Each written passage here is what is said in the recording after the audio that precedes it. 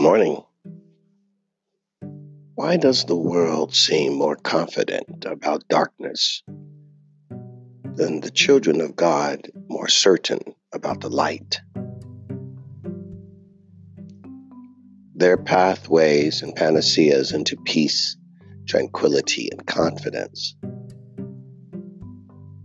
is hinged upon their belief to do as thy will, not as he wills.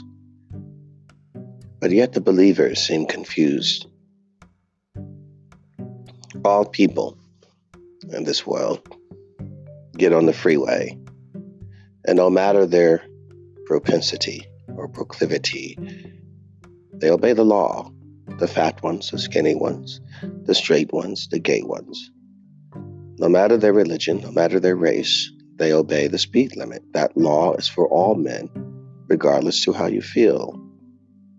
You may be an adrenaline junkie, born to race around a NASCAR track. You get on that freeway, it doesn't matter. The freeway of life demands that whoever you are, however short, however tall, however young, however old, are bound by the law of the road. The law of the road that tells you, not as you will, but as it is willed by the power of the government. And yet you seem confused when you meet lesbians and gays and Wiccans and all these other sorts of menagerie of the human mess of mankind, that they seem to abridge the law and rewrite whatever law, however they feel on the road. However they feel, they'll take the carpool lane or the HOV lane. They will go whatever speed they want and take up as many lanes as they wish to drive in and not obey the markers. No. Not allowed to do that on the road of life, are you? But yet when it comes to God, you seem confused that the world decides to do it. But each man, at his core, is an enemy of God. And like the gangbanger or the street racer, they feel they have the right to do as they will. They don't obey the law. Well, the majority of you do when you ride on the freeways. But there is that segment full of rebellion. The law does not apply to them.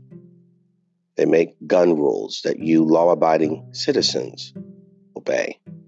But those rules will not apply to the gangbanger or the gun trafficker. So why are you confused about the liberal, progressive sodomites of this world? There's no confusion. It's quite simple.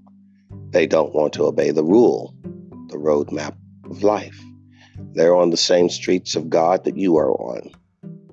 But they decided those rules that are made for you are not made for them. Because that's, at its core, is what rebellion is.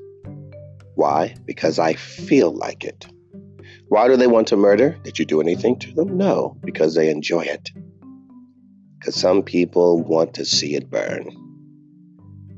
You don't need a cause for rebellion at all. You don't need a reason for rebellion. But we understand a reason.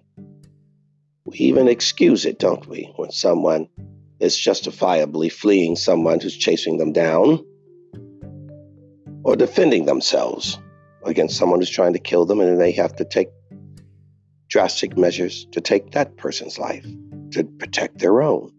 We understand that. Justifiable homicide. But there is that homicide that has nothing to do with a man defending his land, his property, himself, his family. But the man with his psychosis that just wants to see you die, that enjoys your pain. And there are those that enjoy the pleasure of sin, to pain God's heart. There are those who decided, I feel it, so it doesn't matter. I will serve God my way. No, you will serve God his way. If there is a God, then he has already determined the way. You'll come into this country and you decide how to run your taxes and how to run the rules. No, You come into a country and you find the rules of that country, else you will find yourself in jail. The world, this is my Father's world. He's already set the rules and the guidelines. Now, you may not feel it, you may not like it. It doesn't change it, does it? You may not feel it, you may not like it, but you're going to go through TSA to get on an airplane, every last one of you. There are rules. You're okay with obeying man's rules, but not God's rules. And you understand the difficulty, even when you don't want to obey man's rules, that you have to get from point A to point B. You complain about it, you're uncomfortable about it, and you don't enjoy it, but you still do it. Because there's something you want that you know you can only get by obeying that rule, whether you like it or not. And yet when God gives you a rule, you abridge his rules because you don't like it or not. Because you just feel differently. Therefore, your feelings are your God, and you determine what your relationship with a man or a woman or a dog will be. You are your own God. You have no rule. Yet you go to work every day with people who set rules. You start businesses in a state with a legislature that sets the rules. You build houses with a city zoning commission that sets rules. All rules that you have to abide for your certifications. And yet, God is not allowed in your mind of all to give you a rule. And you ask yourself, why is it you can accept rules that you either write or rewrite or another man tells you, but the one rule you abhor more than any is God's, because at your core, the sin of man is at enmity against God. You are an enemy of God.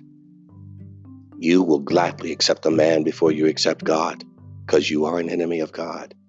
You'll gladly blame God before you'll blame God before you ever blame mankind for their evils, because you are an enemy of God.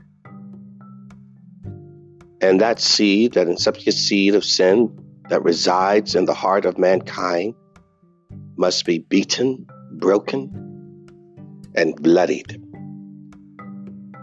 humbled in submission before it is changed with conviction by the remission of your sin. That only occurs through a metamorphosis, a changing process of the spirit within you. That is a choice.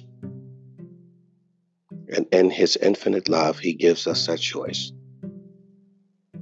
We can be Cain or we can be Abel. We can repent or we can rebel.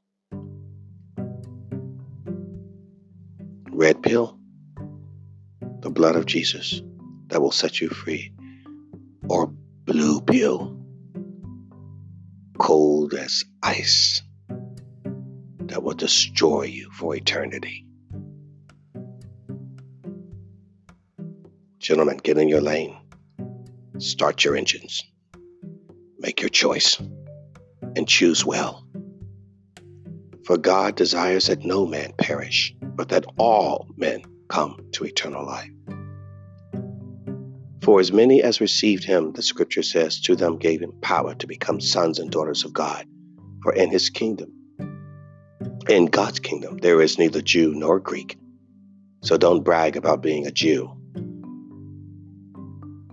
nor Gentile, nor bond nor free, just sons and daughters of God, which are you.